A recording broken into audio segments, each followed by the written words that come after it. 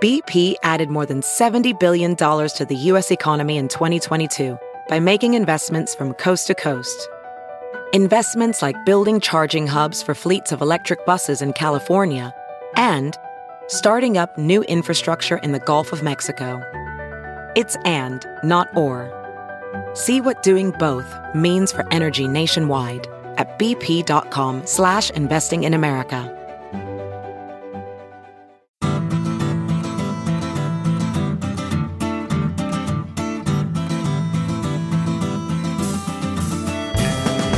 Welcome to the Sinica Podcast, a weekly discussion of current affairs in China, produced in partnership with SupChina. SupChina is the best way to keep on top of all the news out of China, especially if you subscribe to our daily email newsletter, SupChina Access.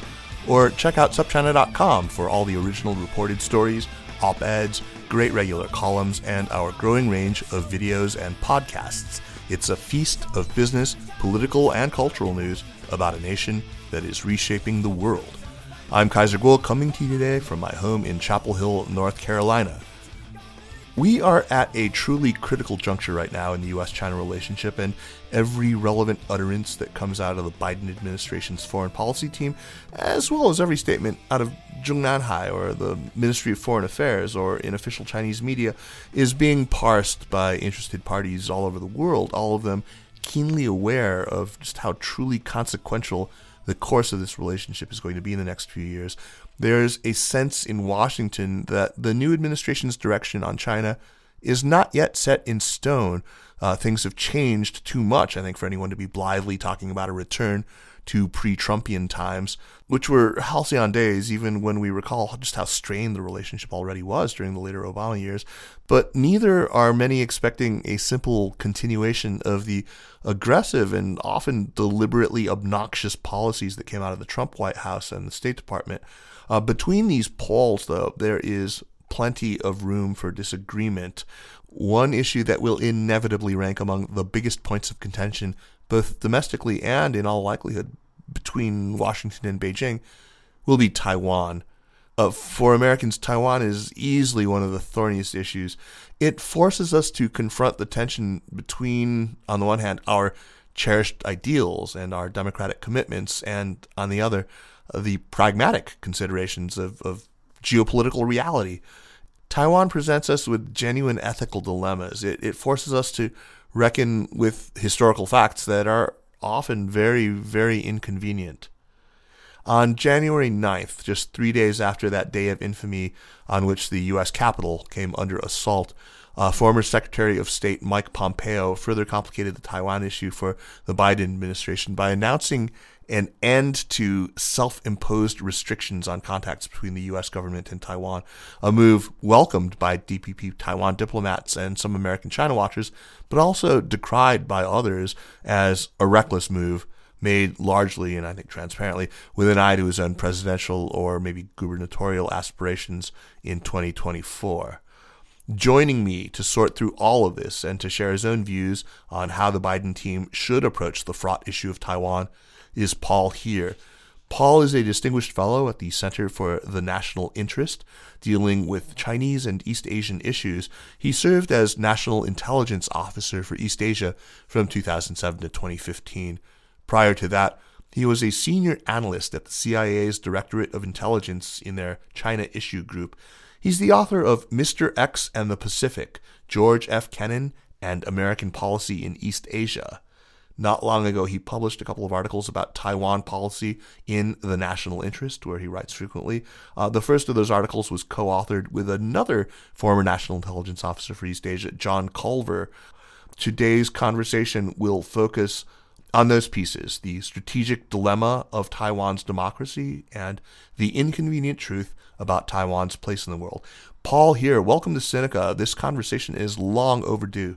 Thank you, Kaiser. It's a great pleasure and a privilege to be invited to participate. Oh, it's a delight to have you. Let me start with this, Paul. As a genuine expert on George Kennan and somebody who knows Kennan's oeuvre in and out, including, of course, the Long Telegram and the Mr. X article published in 1947 in Foreign Affairs that, was based on that telegram, what do you think George Kennan would have made of the State Department's ostensibly Kennan-inspired screed about China that Pompeo put out?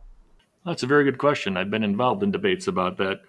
I mean, my understanding is that the document was intended to be kind of not a sequel, but kind of to replicate, or maybe an homage to Kennan's X article and the Long Telegram. I think it didn't qualify, frankly, in either respect. Kennan was not an ideologue, and I think that document very much reflected the perspective of an ideologue.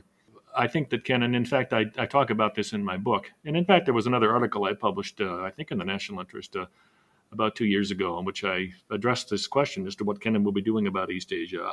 I think my problem with that State Department document was that it framed the challenge from China very much the way that the challenge from the Soviet Union had been perceived for the duration of the Cold War.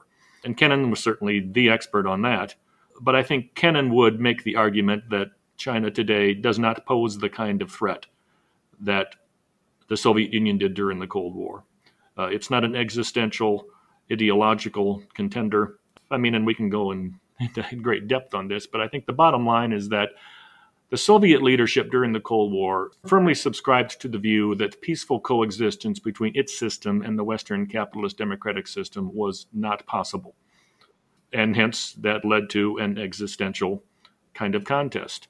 The Chinese, I don't think, have ever subscribed to that and don't today.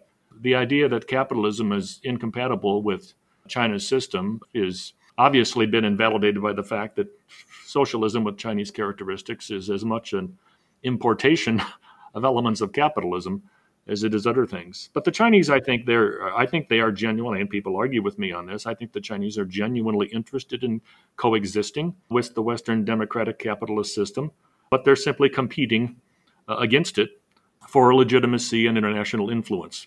I think that's the nature of the ideological contest that we're engaged in with China now. But it's not a winner-take-all contest. It's not a zero-sum contest. And I think that Kennan would have made that argument in ways that were kind of contrary to the way that the struggle was characterized in the new State Department document. So speaking of ideology, we Americans, we love us some democracy. I mean, I imagine that even those whose passions were so perverted that they thought attacking the Capitol at Trump's instigation was a good idea, believed themselves ultimately to be doing so in the name of democracy. Seeing democracy imperiled as it was on January 6th, I think for many of us reinforced, or in some cases reawakened, an abiding love for the system of government. So that love, coupled with the American instinct to root for the underdog, makes it pretty easy to see why we're going to support the democratic David, Taiwan, against the authoritarian Goliath of China, right? In your pieces, you make clear, and I think we need to make this unambiguous, that you believe Taiwan's democracy is something that the U.S. should continue to champion and should seek to preserve. But like it or not, there is a lot of complex history involved. And part of that history, as you and John Culver argue, is that at the time that the U.S. began the process of switching recognition to the PRC, Taiwan, the ROC, was by no means a democracy. I mean, sure, it wasn't communist, but it wasn't a democracy. The essays you authored emphasize the importance of history, and in that spirit, even if it's just for those who may need a refresher, let's go through some of the salient history. You can start where you'd like. I mean, whether in the retreat in 1949 or later, with the loss of Taiwan's UN seat and the Nixon-Kissinger openings in the early 70s, and maybe take it up to the death of Chiang Kai-shek and the early stirrings of liberalization under Jiang Jingguo. Yes, well, actually, I love questions like that because I'm kind of dual-headed. I mean, I'm a career intelligence officer, but I'm an academic historian, and I've always tried to highlight and emphasize the importance of the historical perspective and historical context in any of these analytical issues. And as you said, it's particularly important in the Chinese case because of the weight of history in the Chinese political mindset, but on the Taiwan issue because there's a very unique history that sets up really the dilemma that we face and Taiwan faces today. Back to your original point, of course Taiwan's democratization is a tremendous achievement and needs to be hailed and fostered and promoted and protected to the extent that we can by the United States. But the irony, the paradox is that all post-dated the strategic context in which the U.S., China, Taiwan, and the cross-strait relationship was created. As you said, I mean, it's a complicated history, but Taiwan is still in the middle of an unresolved civil war. And in fact, this is highly debated today. And my colleague John Culver, who you mentioned, published an article earlier in the fall which emphasized this as well. The Taiwanese perspective is that we were not party to that. The ethnic local native population of Taiwan was not party to that civil war and should not be bound by it. We withdrew from it when its participants passed from the scene. But just to briefly summarize that, after World War II, a previously percolating civil war between nationalists and communists for control of China renewed itself and played out for the rest of the 1940s. And unfortunately, the nationalist regime under Chiang Kai-shek, Chiang Kai-shek, was on the losing side of that war. And he withdrew his nationalist government to the island of Taiwan as the last redoubt. And the United States had nominally supported him during the Civil War, and as we say in the article, not because he was a Democrat, but because he was an anti-communist. Unfortunately for the people of Taiwan, he imposed a very autocratic and authoritarian government on the local population of Taiwan. And in fact, Taiwan remained under martial law into the 1970s until he passed away. And his son, as you mentioned, Zhang Jingguo, was his successor and began this process of democratization. The dilemma today is that because of the democratization process, as I said, the people of Taiwan, who frankly were never great fans of Chiang Kai-shek, believed that with his departure, the Civil War ended. They were never consulted as part of that process. And their democracy should be the sole determinant of what their international status is in the future. But the intervening years, unfortunately, this is what complicated the situation, yielded over the course of the 1970s, the normalization process between the United States and China. And it took 6 or 7 years after, you mentioned Richard Nixon and Henry Kissinger, they began the process for strategic reasons in 1971 and 1972 of normalizing relations with the Chinese victors in that civil war. In fact, one of the historical paradoxes that most people don't recall is that for 25 years, the United States recognized Chiang Kai-shek's government on Taiwan as the government of China. Right. Which was quite anomalous. You had a much larger government on the mainland. But in any way, in the 1970s, we began the process of correcting that. And the reason it took from 1972 until 1979 to normalize relations between Washington and Beijing is that we had to work out some kind of an agreement on how Taiwan was going to be dealt with. And that's what yielded, over the course of several years, what you referred to as the 3 communiques. The first communique was the normalization document that was issued when Nixon first visited China in 1972. The most important one is the normalization communique, which was released in January of 1979. Right. And in that document, Washington committed to shifting its recognition to, it had previously abrogated what had been a defense pact with Chiang Kai-shek's government in Taiwan and agreed only to have unofficial relations with Taiwan into the future.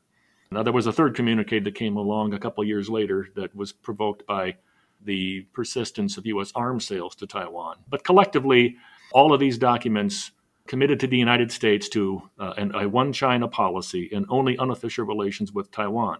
What complicated the matter was that it was 10 years later that Chiang Kai-shek passed away, 75, I think it was, and the Democratization Party began. And over the course of the 1980s and 90s and through today, you've had this democratization process in Taiwan, the people of which think we were never consulted by any of the parties to the 3 communiques. We never accepted the legitimacy of the Civil War government under Chiang Kai-shek. But basically, that's the historical trap. Indeed. That the 3 parties are now caught in. Yeah, exactly.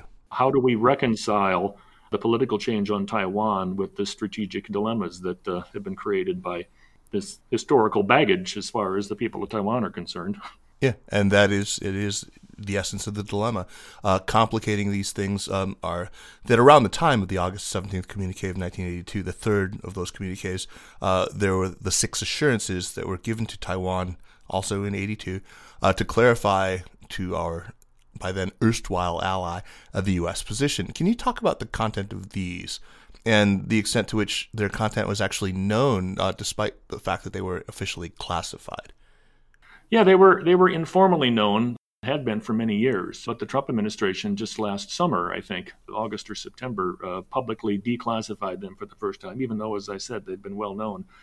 But the 6 assurances were assurances that were made to the authorities, to the government on Taiwan, on the occasion of the third communique, in which the United States basically promised Beijing that it had no intention of selling arms to Taiwan over the long term, and would try to minimize those over time to lead to a final resolution. I can't remember the exact words.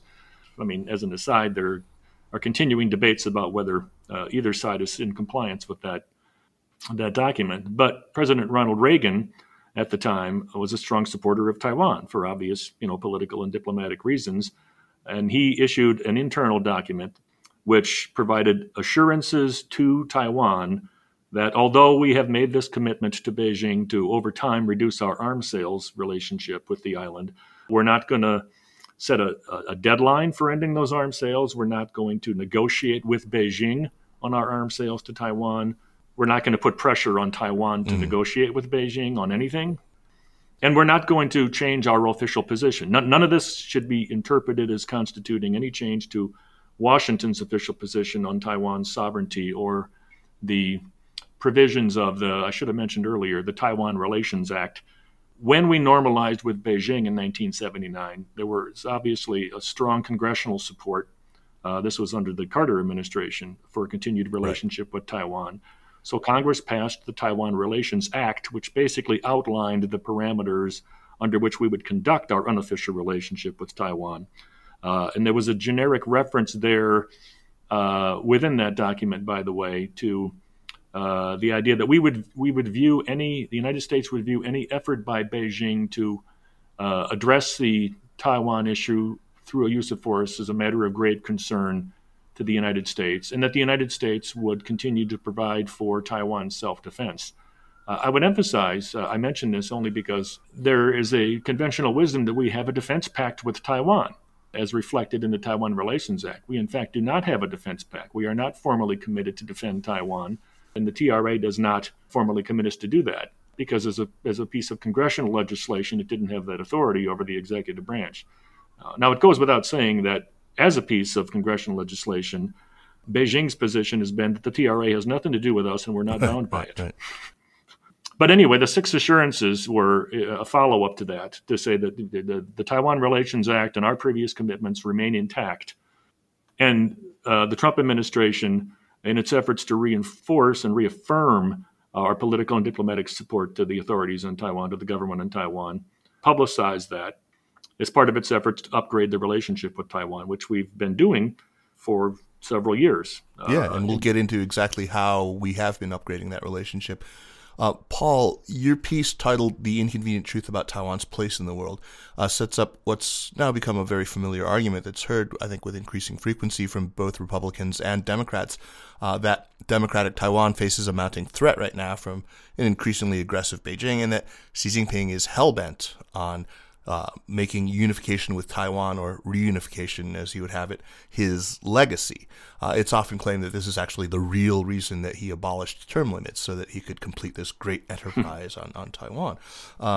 But, the only thing standing in the way of this, of course, is the American military, either by way of direct intervention or, by sufficiently arming Taiwan so that they'll be able to resist, or both. This argument, I think, has the appeal of simplicity, but needless to say, you don't see it this way. We'll talk about, strategic ambiguity in a second here, but first, you make the case that this ignores both Taiwan's behavior and the U.S.'s behavior. Would you spell this out? How are tensions attributable to anything more than Xi Jinping's belligerence? And maybe we can start with Taiwan and then look at U.S. Sort of salami slicing, as Beijing would allege. Yes, sir. I think the way that you frame the issue is kind of, I suppose, the prevailing characterization. It's Xi Jinping. He is personally hell-bent on making unification with Taiwan part of his legacy, and he's pushing the envelope. And there are certainly elements of truth to that. But my own view is that it's not exclusively Xi Jinping. This is a collective leadership mindset that's been around for generations. And I don't think it was, this is not a unilateral decision by either Xi Jinping or the collective leadership. Now is the time to push for Taiwan unification.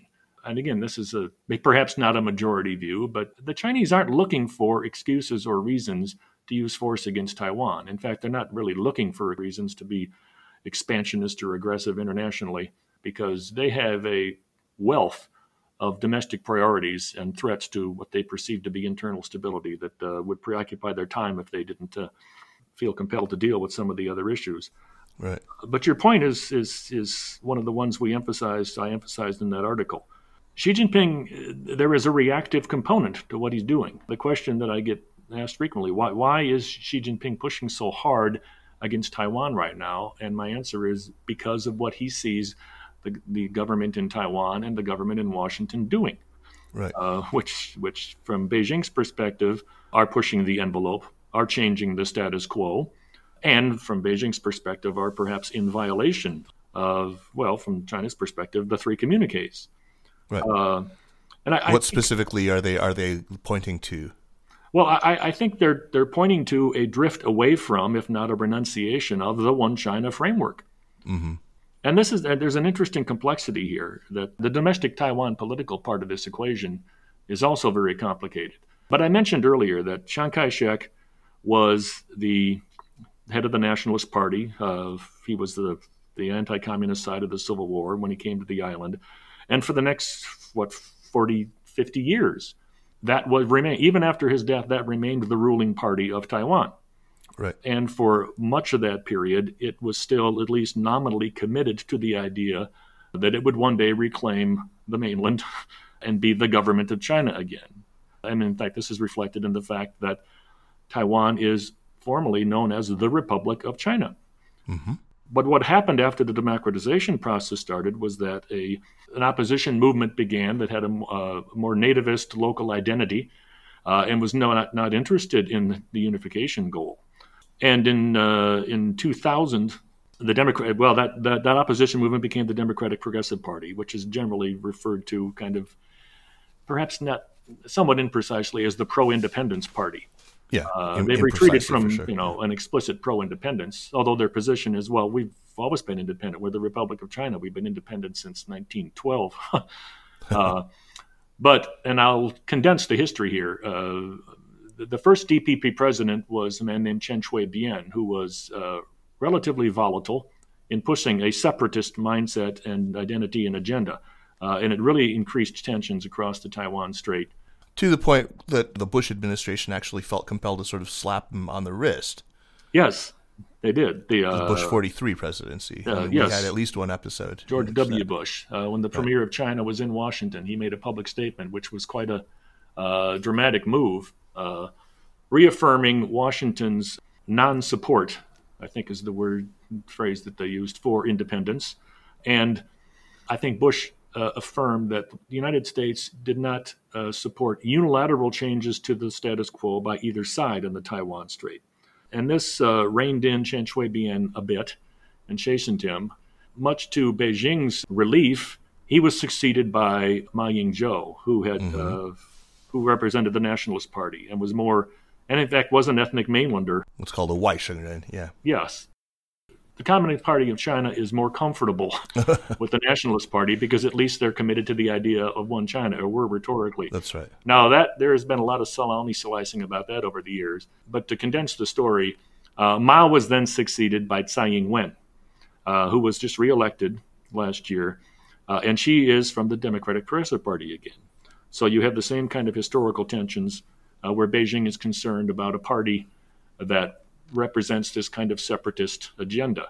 Now, it's true, as many commentators have said, that Tsai Ing-wen is not nearly as volatile and unpredictable as Chen Shui-bian was. Right. He's simply not. I mean, that's not, of course, how Beijing sees. I mean, there's a kind of curious phenomenon that I've seen. It reminds me of the way they talk about Tsai Ing-wen very much the same way they talk about the Dalai Lama.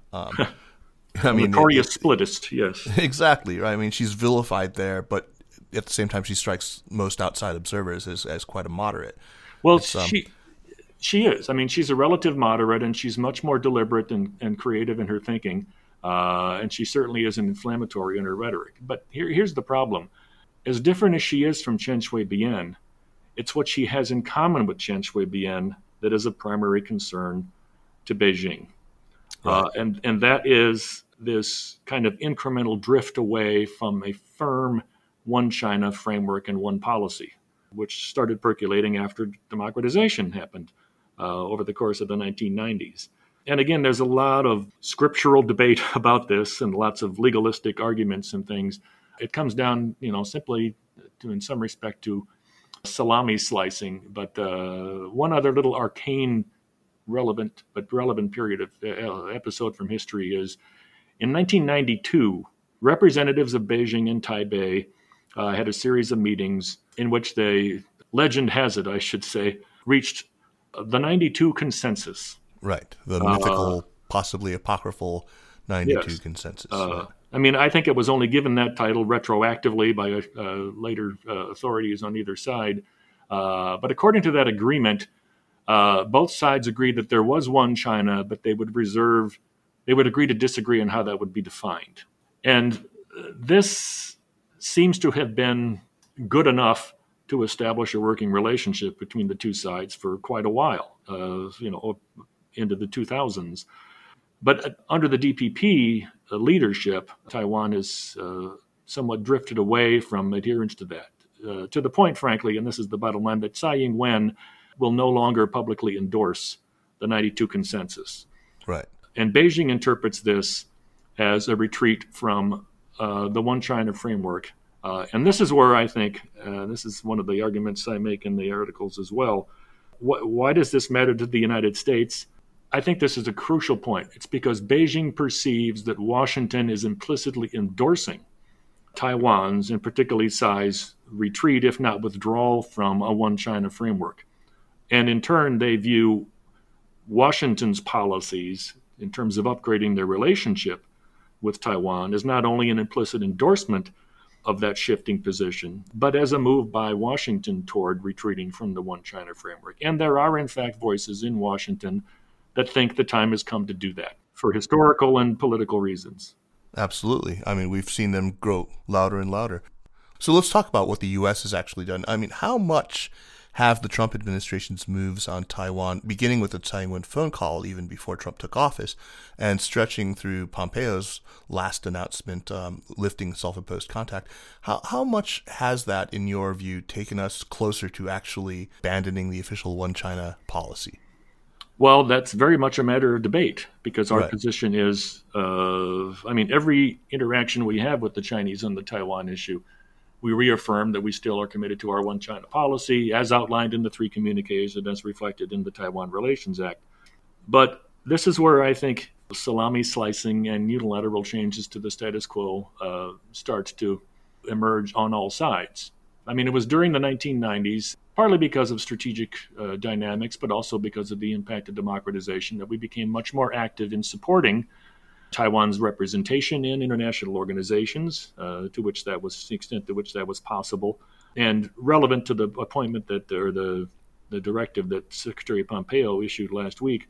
We began to review and kind of codify the restrictions on how we would interact diplomatically with Taiwan.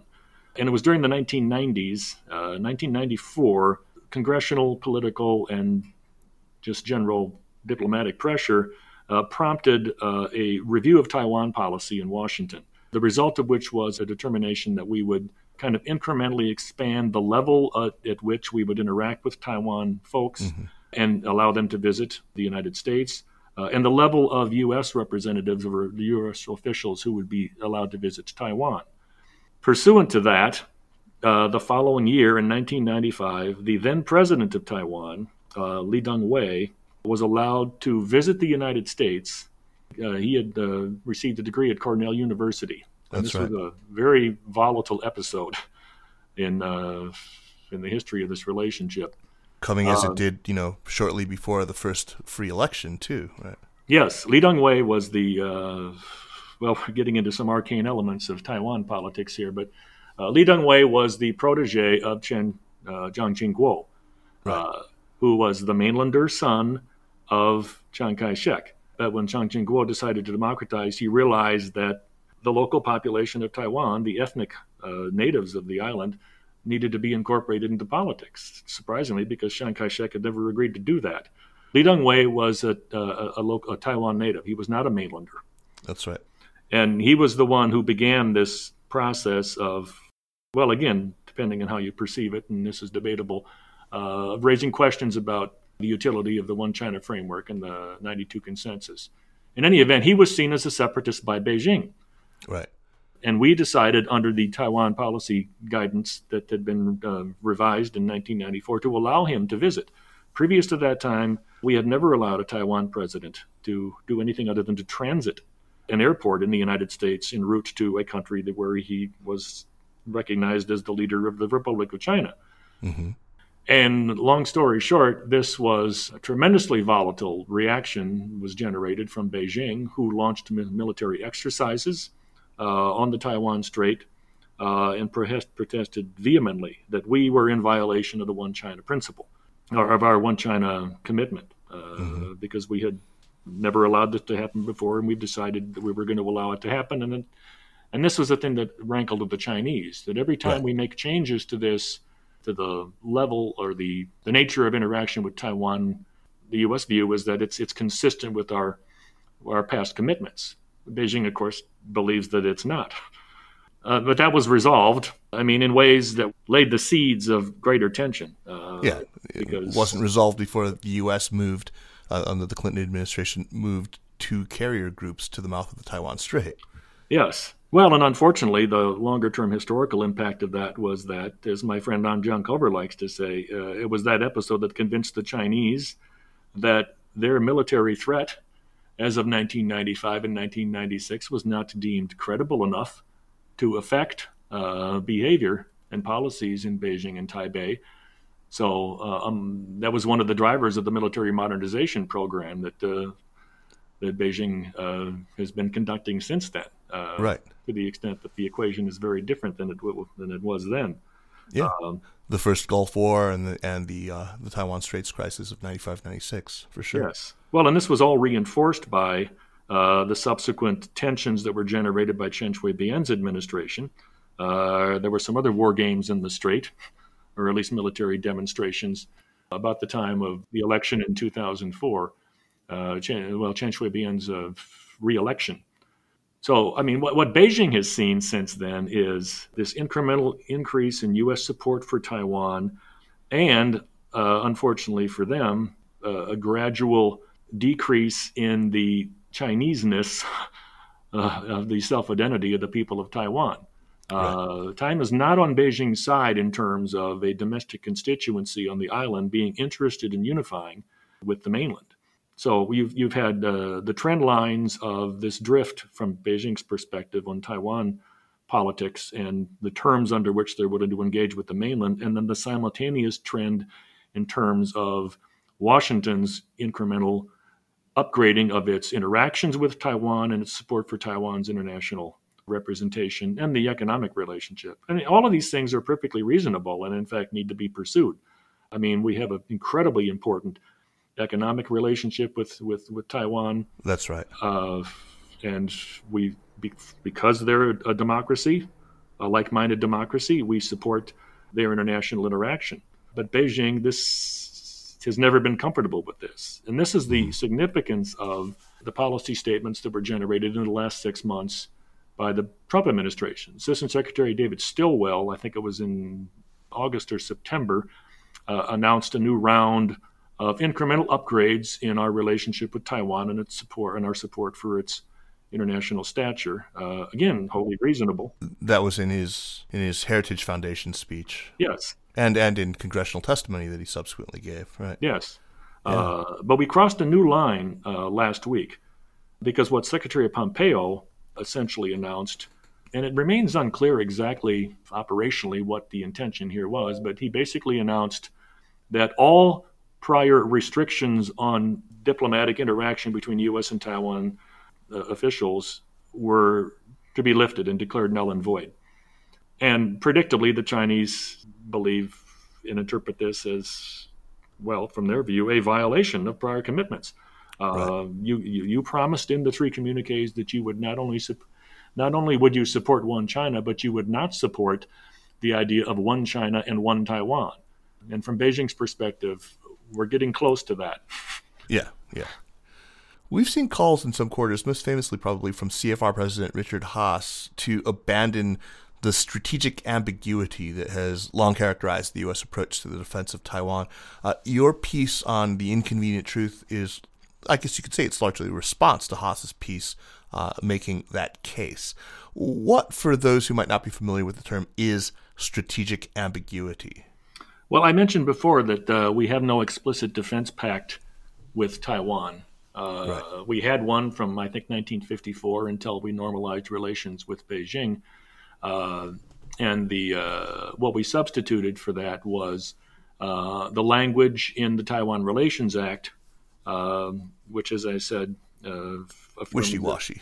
Yeah. Well, I mean, it says we will provide for Taiwan's self-defense. That was, the justification for the arms sales, but also the fact that, any use of force by Beijing would be considered a matter of grave concern, I think is the language. But it doesn't come close to committing us to military intervention. No, actually, yeah, I'm sorry. Yeah, I lost my train of thought there for just a second. But yes, and so the way that we have framed that, and I think, there have been several policy statements from Washington about this, but the idea is that we want to retain some ambiguity on how we would respond to a use of force in Beijing for two reasons. And this is an interesting part of the equation. One is to keep Beijing guessing, but also to make sure that Taiwan does not take for granted U.S. support and push a separatist or an independence-minded agenda that we would not support. Right.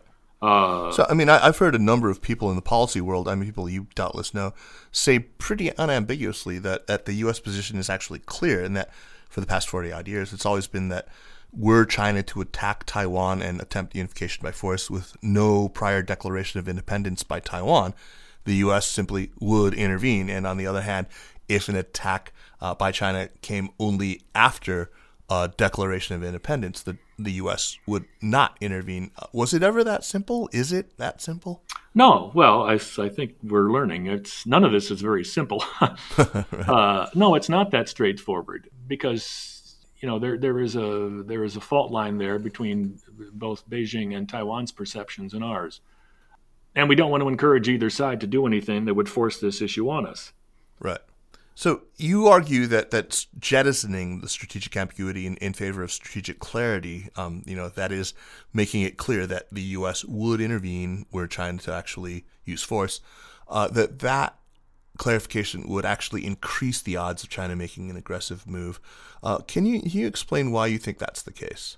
Well, I think that, that's a speculative judgment, but I think that it's maybe I would frame it this way. I think it's at least as likely to be counterproductive as it is to provide effective deterrence. And I think there's a couple reasons for that. One is I don't think the Chinese have any doubts about how we would react. In fact, I was at a seminar several years ago where a retired diplomat made an observation, which I think I quoted in the article, which I've always thought was very, very insightful, if a little bit cute, that there were three parties to the cross-strait dispute: Beijing, Taipei, and Washington. Only one of them doesn't know for sure what Washington would do. And that's Washington. Yes. That was the implication. Because right. Taipei, arguably, a lot of people will tell you, takes for granted that the United States would come to its aid for strategic and political reasons. And I think Beijing, for many years, has assumed that's the case. So I don't actually think that there's any additional deterrence we're going to get out of confirming something that the Chinese have already believed. But I think more importantly, our relative military capability to enforce such a commitment is much more problematic than it would have been 20, 25 years ago. Right. So I don't know how that would alter Beijing's calculus, because the Chinese already have been growing in their relative confidence about not necessarily who would prevail, but how hard of a fight we would get into if we were to engage with the Chinese across the Taiwan Strait. But I think the bottom line is that the Chinese would interpret such an explicit commitment as a pretty clean break from our commitment under the three communiques. And I think I think you can make the case that in itself could be the catalyst for a use of force. Again, there's all kinds of speculation as to what the threshold is or what the red lines are. Actually, you mentioned earlier that we would only respond if there was no declaration of independence. But arguments have been made that those red lines have been crossed and the Chinese are just waiting for the most opportune time. Taiwan's view, even to this day, on both parties is that we don't need to declare independence because we've been independent for quite a while. So that's not an issue. But I think that's why strategic clarity, I think, would not be a net gain to the equation in terms of deterrence. For a long time, people who looked at the cross-straits relationship sort of optimistically, and this is especially true during the Ma Ying-jeou years, where things really did appear to be, moving in good directions, where you had the three links: postal communication, direct flights, direct phone. There were a lot of people who were very optimistic about convergence. And I think, we saw these formerly very rigidly authoritarian states that were now moving toward economic liberalization and some political pluralism. And I think there was a lot of optimism.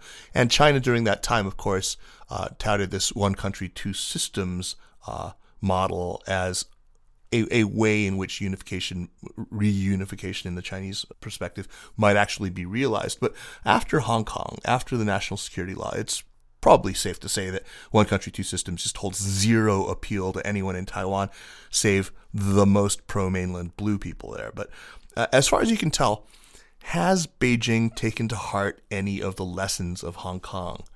And if so, what lessons? I mean, does Xi believe he can restore anyone's confidence in one country, two systems?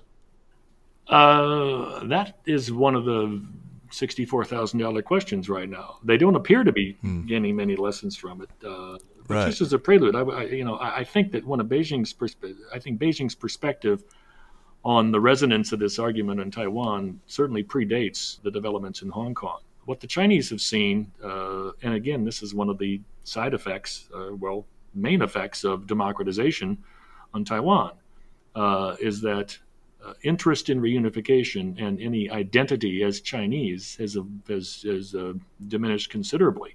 China's not on Beijing's side in terms of having a constituency on the island, as I said before, I think, that's interested in joining with it. And I think this is one of the other shorthands that I've used often, is that Beijing can be relatively complacent when it thinks time is on its side.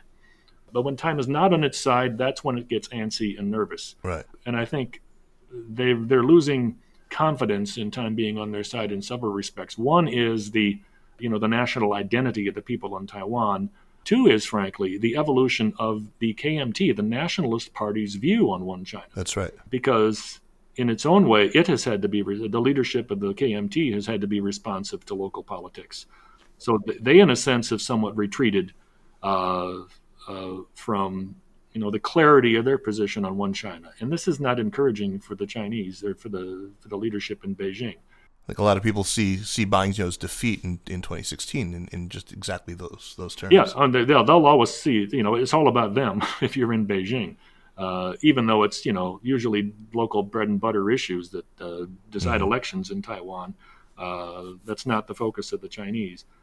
But one country, two systems comes into the equation, as you said, because they've had this offer on the table for Hong Kong and Taiwan ever since the days of Deng Xiaoping. Now, I think one of the mistakes that the Chinese have made is not clarifying that they didn't have to follow the same model. Right. That Taiwan's version of one country, two systems wouldn't have to be the same as Hong Kong's. So the liability that's emerged for the Chinese is, its appeal in Hong Kong has been all but completely destroyed. And now we can get into a long tangent about how things came to the point that they have in Hong Kong. I mean, I think Beijing genuinely does not believe that it has abandoned one country, two systems or autonomy for Hong Kong. its actions in Hong Kong over the last 2 years or so, and again, this is from their narrow perspective, were necessary because there was always an understanding, an obligation by the Hong Kong government that it needed to enact its own national security laws. Article 23. Yeah, yes, right. as part of the basic law, and I think there was an implicit reference to it in the joint declaration. That's right. But again, this is just from the narrow, I'm not an apologist for this view, but from the Chinese perspective, what happened in Hong Kong last summer was, from the CCP's perspective, a necessary thing, unfortunate but necessary, because the local government had not only failed to enact national security legislation as they were obliged and required constitutionally to do, they had lost control over public demonstrations that were resisting both that legislation and Beijing's interpretation of democratic evolution in Hong Kong. And that's a separate issue we could argue about, but it's a narrow emphasis on control from Chinese perspective. But be that as it may, it was a boon to those on Taiwan, the Taiwan government, who said, see, this is what one country, two systems is supposed to look like. We're not interested. Right.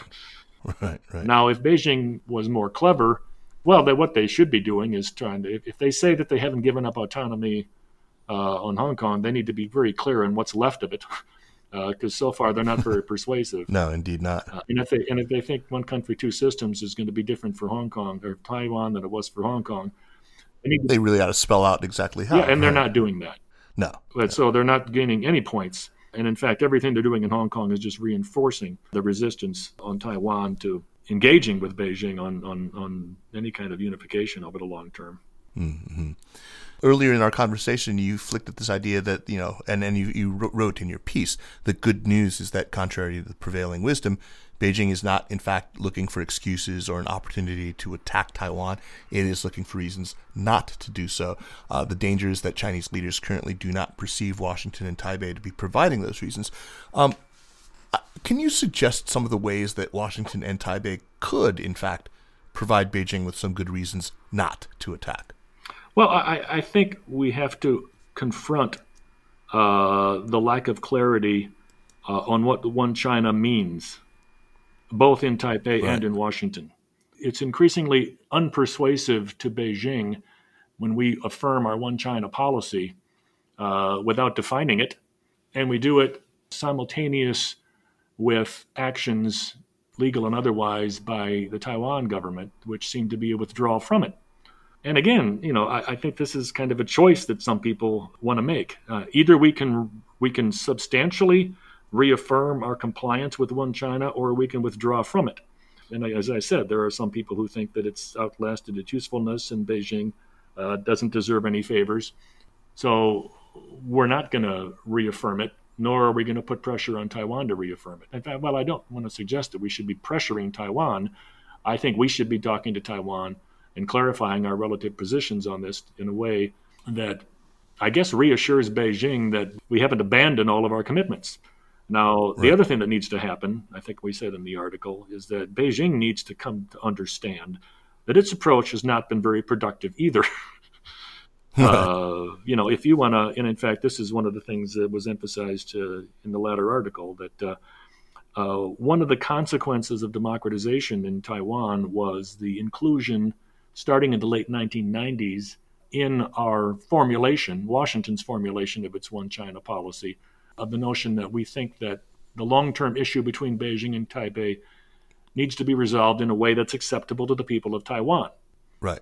Now, Beijing, of course, never bought onto that, but I think it behooves the Chinese to recognize if they want any kind of a peaceful resolution of this issue, they're going to have to get into some kind of a dialogue that reassures the people of Taiwan that their interests are peaceful, if in fact they are. I think they are. I mean, China doesn't want to have a war over Taiwan. So it's looking for, I think all three parties, I think the way we concluded the article, would benefit from an understanding that it doesn't sound very gratifying, but I think we need to kick this can down the road a little bit further. That's what we keep coming back to. This is what we talked about last week in a conversation with Mike Swain and a couple of other folks, kicking the can down the road. But if I can add one point about that, it's partly because, and again, it's kicking the can down the road is, it's not a solution to a problem. but I think it would be an acknowledgement of another part of the dilemma here. I think as important as Taiwan's self-identity and democracy are, as a geostrategic realist in the Kennan School, I think both Taiwan and its supporters in Washington, its most fervent supporters, need to understand that it's not a good time to press your case when the strategic odds are not in your favor. Right. And they're not in their favor in terms of the economic interdependence that both Taiwan and the United States have with China, and certainly the military balance across the strait. So then good sense simply says that we have to create the conditions under which our strategic odds are more favorable to make such a change. So, I mean, as somebody like me, I mean, I've got a lot of family in Taiwan. I've visited there many times. I have a real fondness for the place. I mean, and I recognize very clearly, as I think all people should, that there is a distinct Taiwanese identity. It's fully formed. In an ideal world, it would be allowed true national expression, full national expression. But it's very frustrating, I think, that we're locked into this situation by history, by extant, U.S. commitments, by China's very prickly obstinacy often. There is just something that, I think most people recognize as profoundly unjust about it all. So, we're at an impasse, kicking the can down the road. I mean, I guess maybe that buys us time until people in China who are still kind of wound up in revanchism and strident nationalism are just going to die. The next generation that cares a little less. Well, that might be the case. It's just yeah. I mean, there's so many points I can interject there from a historical perspective. I mean, one is the idea of unification has become so central to China's national identity, and of course, obviously, a lot of this has been imposed by the party in terms of its definition of the imperative of unification with China. I mean, because as I said before, from Beijing's perspective, Taiwan is the unresolved business of the Civil War. right. And the legitimacy of the Chinese Communist Party is dependent. In their view, their tenure in office and the internal stability is dependent on their being able to retain that dream. But that's not the way it's perceived externally. No, and I think part of the problem is that, look, the idea of unification is sort of the sine qua non for sort of true patriotism in China. That is not something that occurs necessarily organically. That's something that is kept afloat by the constant efforts of the party, right? I mean, they have to continually remind people. That's true, yeah. But I mean, I think as a historian, I guess the point I was going to make was that it's not just that. It's not just communist propaganda. One of my little aphorisms is that the Chinese Communist Party did not create Chinese nationalism. No, indeed not. Chinese nationalism created the Chinese Communist Party. It also created the KMT. So there is a genuine and legitimate nationalist sentiment. That it's not exclusively a product of Chinese propaganda that's reflected in the notion of Chinese nationalism, which, if you want to use a non-pejorative term, is really patriotism. Now, how important Taiwan is to that equation is greatly debated, because Taiwan was kind of an afterthought to China for most of its history. And in fact, right. It's had effective control over it for a very short period of its history. That's right. It's really only since, the later part of the Qianlong reign, and then really only until 1895, right? Well, and I think, as a Cold War historian, one of my arguments, which is certainly debatable, is that Taiwan became strategically important to the mainland when it perceived that it was being supported by external forces as the seat of a separatist regime. Right. So June of 1950 was a very important date. When we decided to essentially re-intervene in the Chinese Civil War, when Harry Truman sent the Seventh Fleet in to prevent Beijing from trying to finish the job by invading Taiwan after the North Korean invasion was launched. The other point I would make, you said about, it is tragic and it's frustrating historically, but there are many places around the globe where there are unresolved dilemmas left over from history. The Palestinians and the government of Israel wish they could wish away the dilemma that exists. The Balfour Declaration. There, the division of Korea. The fact that we have a communist island of Cuba 100 miles off the coast of Florida. This is something we can't wish away. And in fact, we can't wish away well, I won't go into depth on this, but I mean, there is a polarization and dysfunction in American politics right now, which isn't going to end tomorrow. No, indeed not. Speaking of tomorrow, we are recording today, the last full day of the Trump administration. If you could sit down with Joe Biden and Tony Blinken, with Jake Sullivan, Kurt Campbell, Laura Rosenberger, and compel them through persuasion or hypnosis or the Jedi mind trick to just listen to you on Taiwan, what would you have them do? Oh my gosh! Well, I think I never feel qualified to confront that because I spent my entire career just as an intelligence analyst. I informed policy decisions. I didn't make them. Okay. Fair enough. But okay, just, king for a day though. I think they're going to do what they should do, which is, first of all, I think they recognize that there's a lot of repair work that needs to be done in the relationship with China and, in fact, the U.S. relationship with the rest of the region. And in fact, I published another article just last week. I think that the Trump administration has severely degraded both the U.S. position in East Asia and the relationship with China.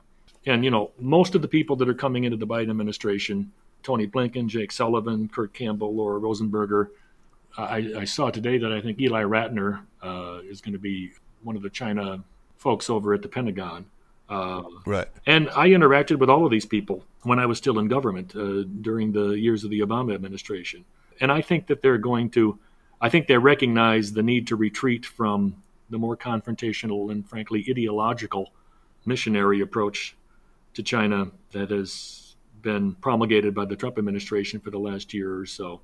My own view, and I've written about this separately, is that I think there's an exaggerated sense of the nature and scope of the challenge from China. I think it's a profound challenge and unprecedented because the Chinese bring more to bear than the Soviets ever did to the strategic kind of rivalry and competition than they did during the Cold War. But I'm confident that the Biden administration is going to be more pragmatic and realistic about how to deal with China. And, you asked what I would suggest that they do. I could be very parochial and I would say, listen to the analysis that's being generated about China and East Asia from within your intelligence community. Because frankly, the Trump administration didn't always do that. No, indeed not. Now, I think at the same time, they know the idea that there's a lot of people that are veterans of the Obama administration, I think it's an issue, but it's not a real valid concern. I think this is a group of people that they know they can't just turn the clock back 8 years. That's right. They know that the region has changed, that China is a more formidable challenge to us than it was before. They also know that the issues have been reframed simply by the nature of how the relationship between the Trump administration and China has evolved over the last couple of years. I think clearly they're going to recognize the need to adopt a firm line with China. But like I said, I think they're going to be more pragmatic and more realistic. They're going to acknowledge the need for cooperation with China. I think they are not going to accept the notion that was promulgated many times by the Trump administration that engagement with China was based on specious premises and has proven a failure. This despite Kurt Campbell and Eli Ratner having written exactly that in their Foreign Affairs article. Kurt's views have evolved, I think. Okay, let's hope so. But I just historically that's just not true. Right. And you can't have a relationship with China if you're not willing to engage with them. The question has always been what the terms of engagement are. And I think cooperation between the United States and China is imperative for the sake of both countries and for the rest of the world. And it's clear that the Biden administration recognizes that. They're going to be very much focused on, and the most important, I think, element is to much more attention to working closely with the allies and partners in the region and in the world and how to deal with the challenge from China. They're certainly going to be more attentive to democratic principles and human rights issues than Trump at least was explicitly. So, but until the 11th hour when he suddenly decided.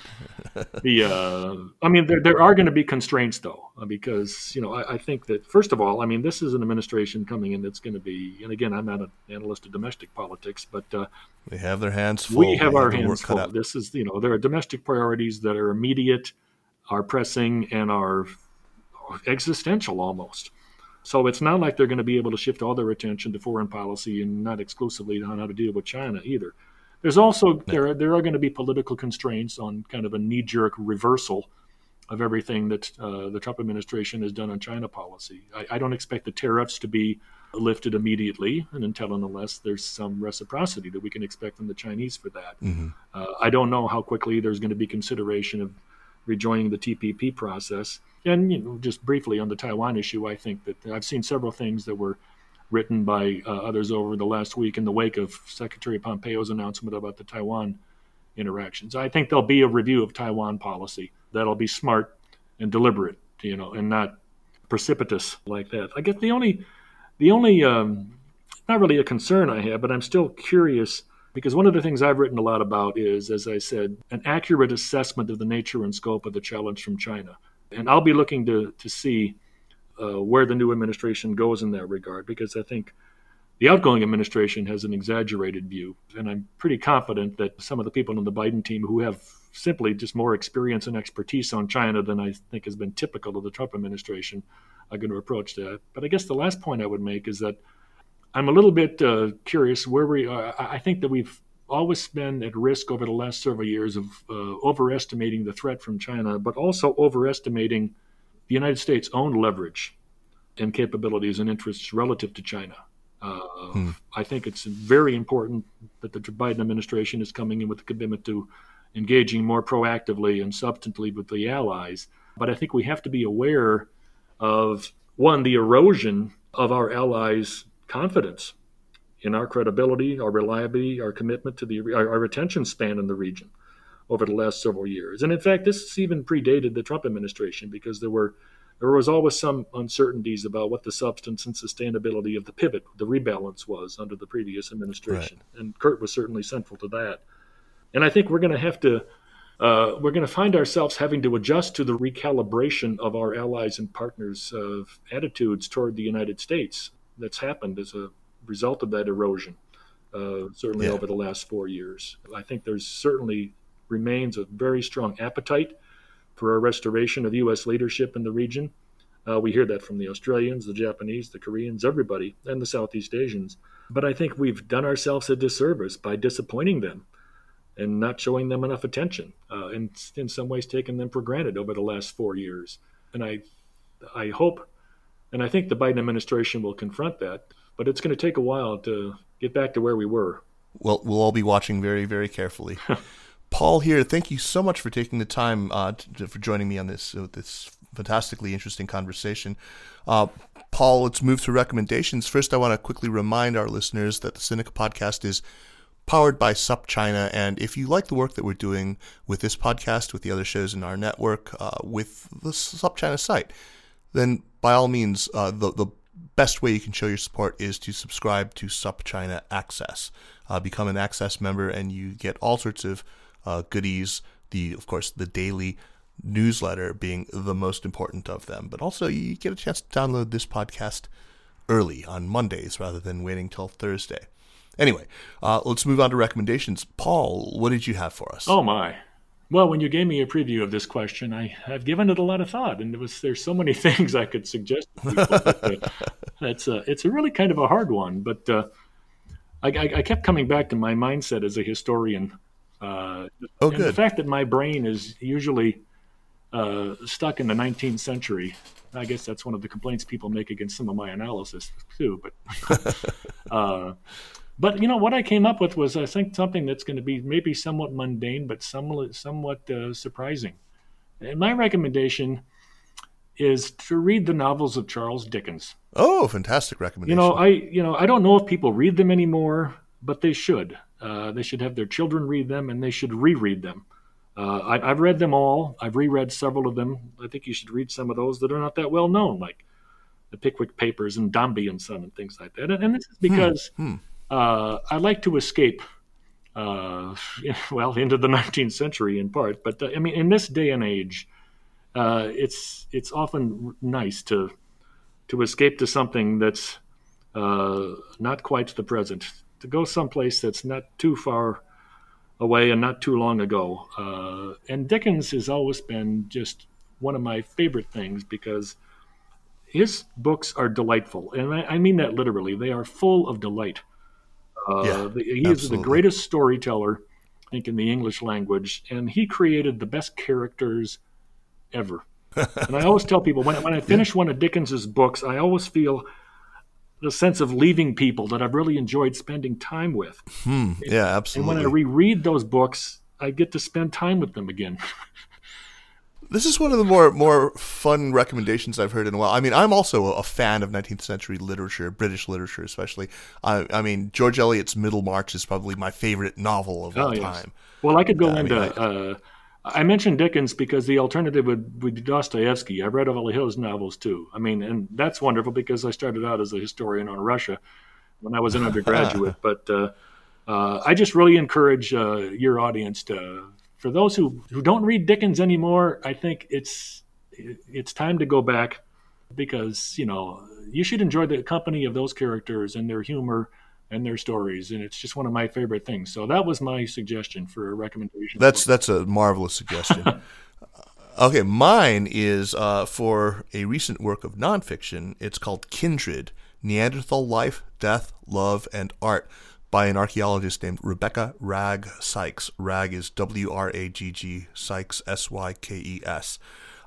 She has synthesized so much research on Neanderthals. I mean, and it's an astonishing amount of it to really reconstruct what life was like. I mean, she has the skill of a novelist. I think there's so many of the chapters that open with sort of novelistic representations of life as a Neanderthal, and it's brilliant. I mean, she really makes them come to life as the human beings that they really were. And I've learned so much just reading this book that I was just oblivious to earlier. Well, that's you've gotten me inspired because it fits right in because I read either history or old classic fiction. So this will be the historical nonfiction part for me. Yeah, no, it's good. I mean, it's really, very much in the weeds, and it's written so that I think it would be appreciated by people who actually do work on digs and who do work in sort of, paleoanatomy or whatever. But it's very good, and it's gotten fantastic reviews. I actually came across this book because I read a review of it in the New York Times by Yuval Noah Harari, who is the author, a controversial guy, but who wrote the book 'Sapiens. Yes, I read that one. Yeah, and Homo Deus. Very, very good book, though. I highly recommend it. I've not quite finished it, but I'll get back to it tonight, or as I go for a walk later. But yeah, fantastic, Paul. Thank you so much for taking the time. I look forward to having you back on the program again. Oh, thank you. This has been a tremendous opportunity. I greatly enjoyed it. So glad you did, and it's just been wonderful having you. And hope to see you again soon. The Sinica Podcast is powered by SupChina and is a proud part of the Sinica Network. Our show is produced by Kaiser Guo and Jeremy Goldkorn, with editing help by Jason McRonald.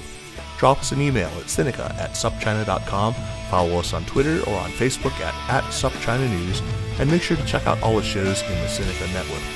Thanks for listening, and we'll see you next week. Take care.